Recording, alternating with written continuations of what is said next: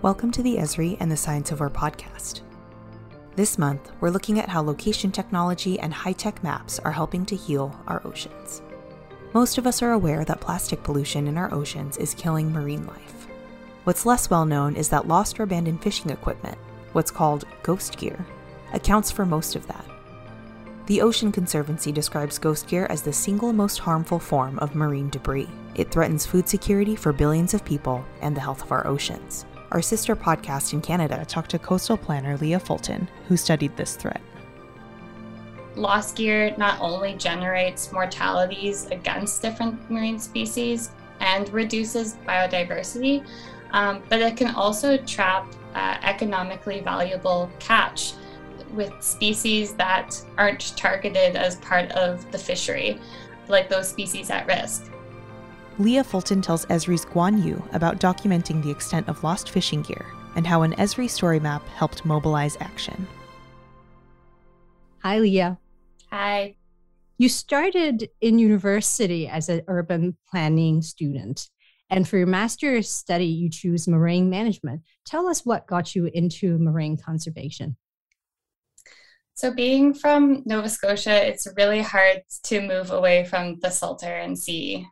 During my undergraduate degree at Dalhousie, the community design program allowed me to explore a bunch of different topics, such as housing, transportation, environmental planning, and placemaking, and the like, with the ability to put in different perspectives and being able to think about creative solutions. When I was first introduced to GIS, I loved being able to combine those artistic components of mapping with planning application.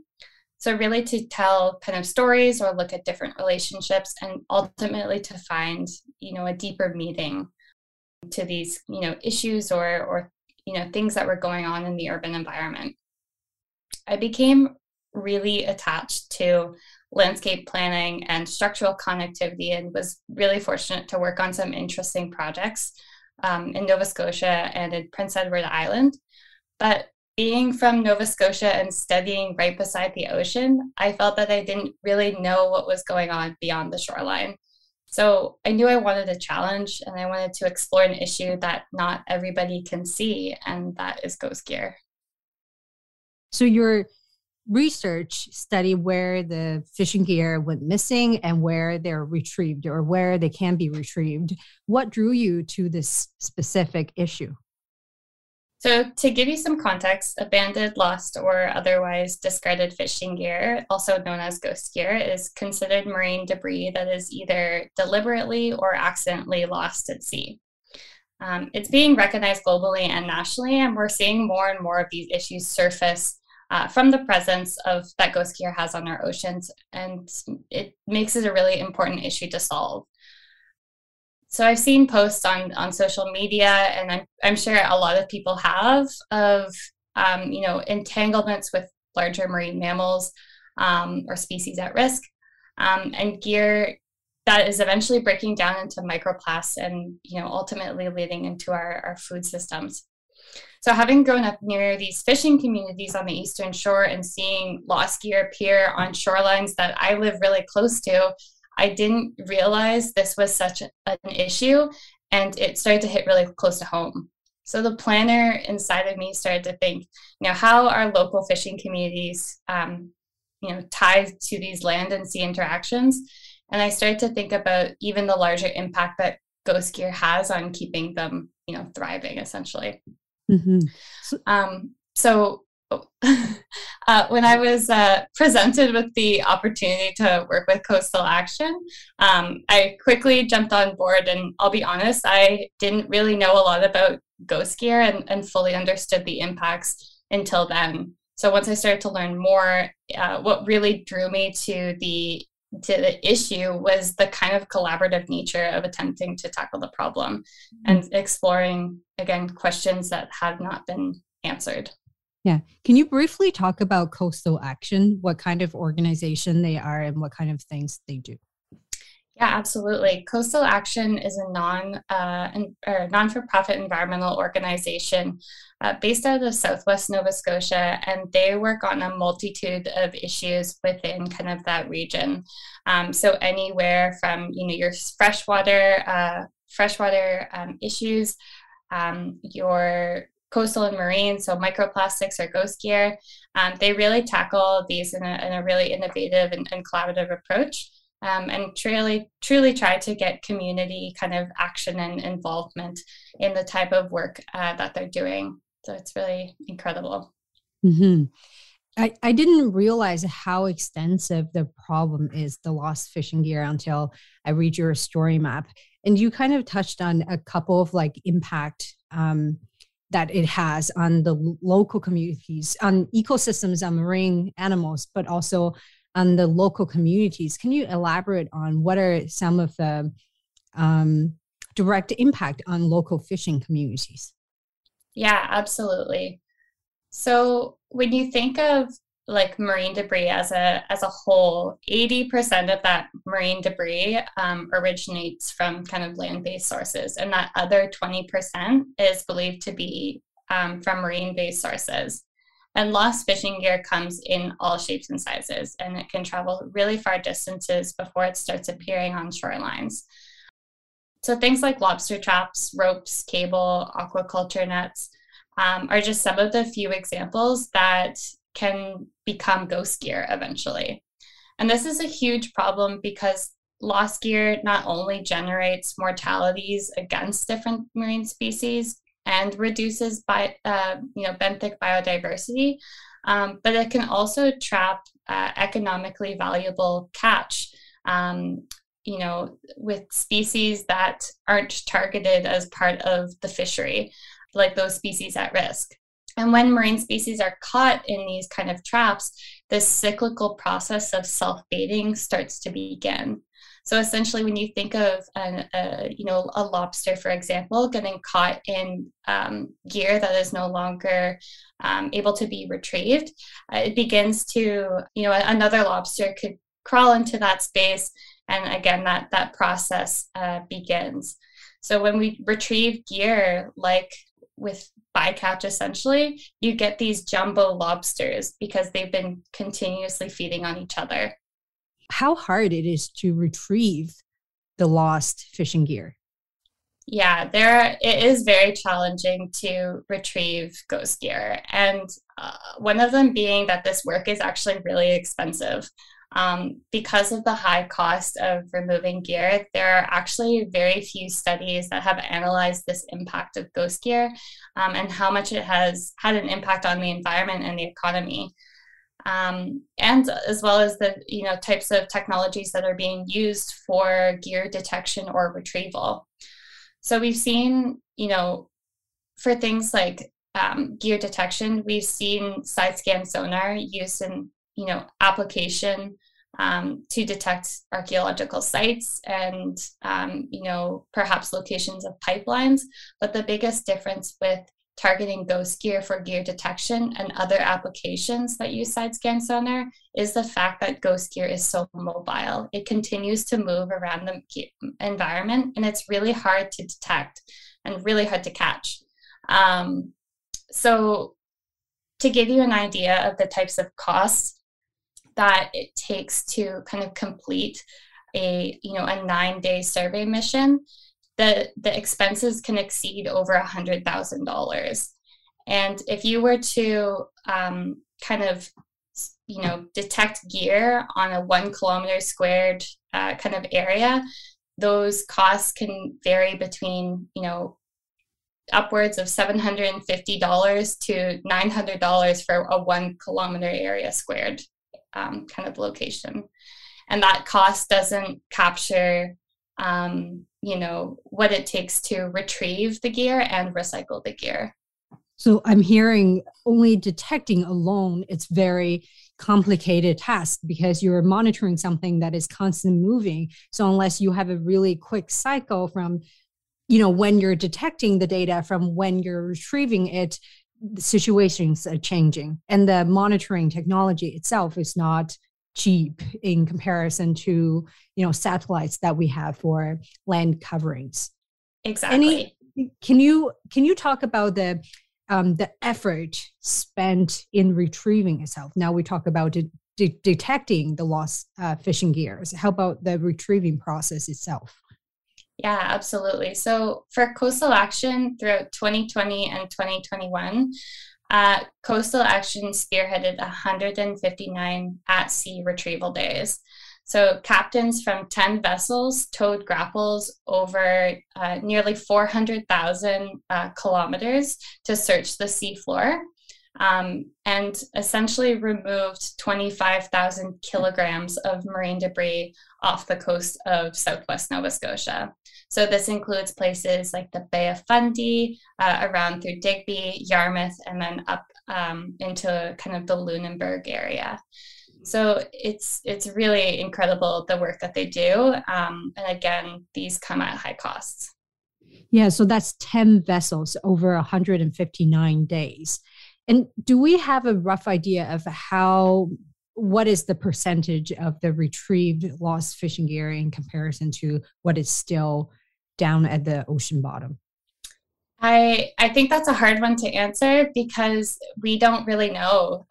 There's so much gear that's been, historically out there from past kind of use, that it's really hard to quantify how much gear, how much of an impact that just 25,000 kilograms of gear really made in that environment.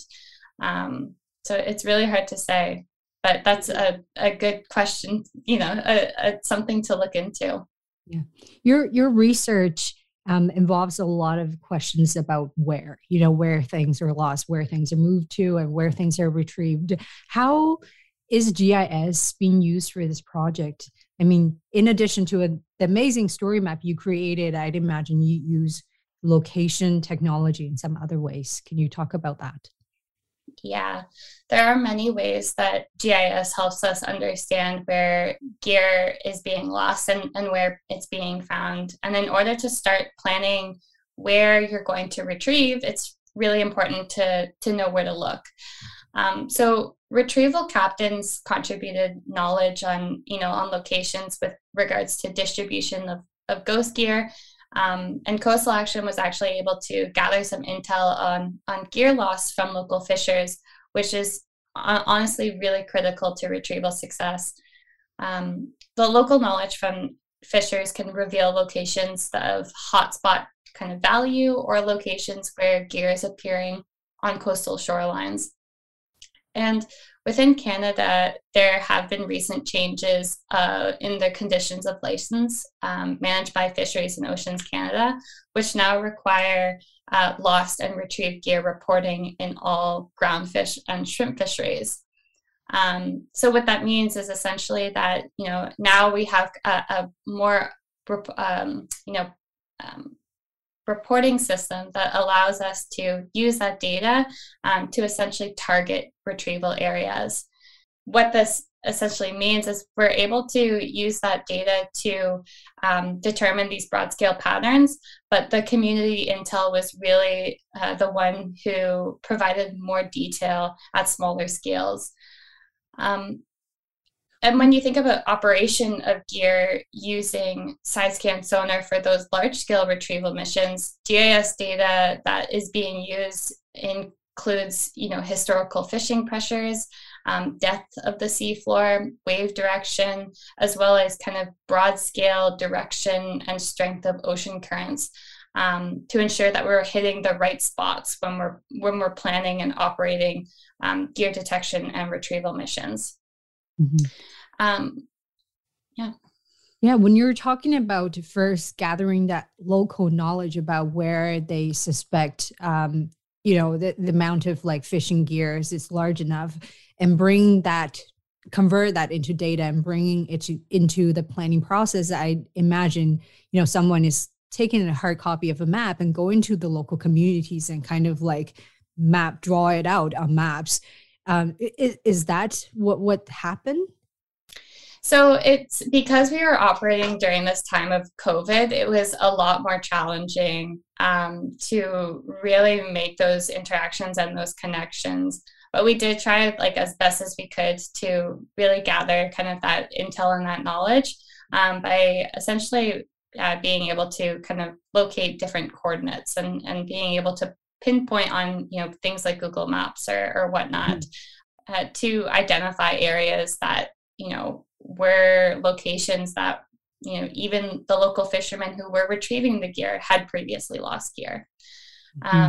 So in a perfect world, had this not been during COVID times, we would have definitely been sitting right down at the table to, again, build that trust and build those relationships with those local fishermen. And it ultimately has proved to be the most successful way, despite all the data, all the spatial data that's out there.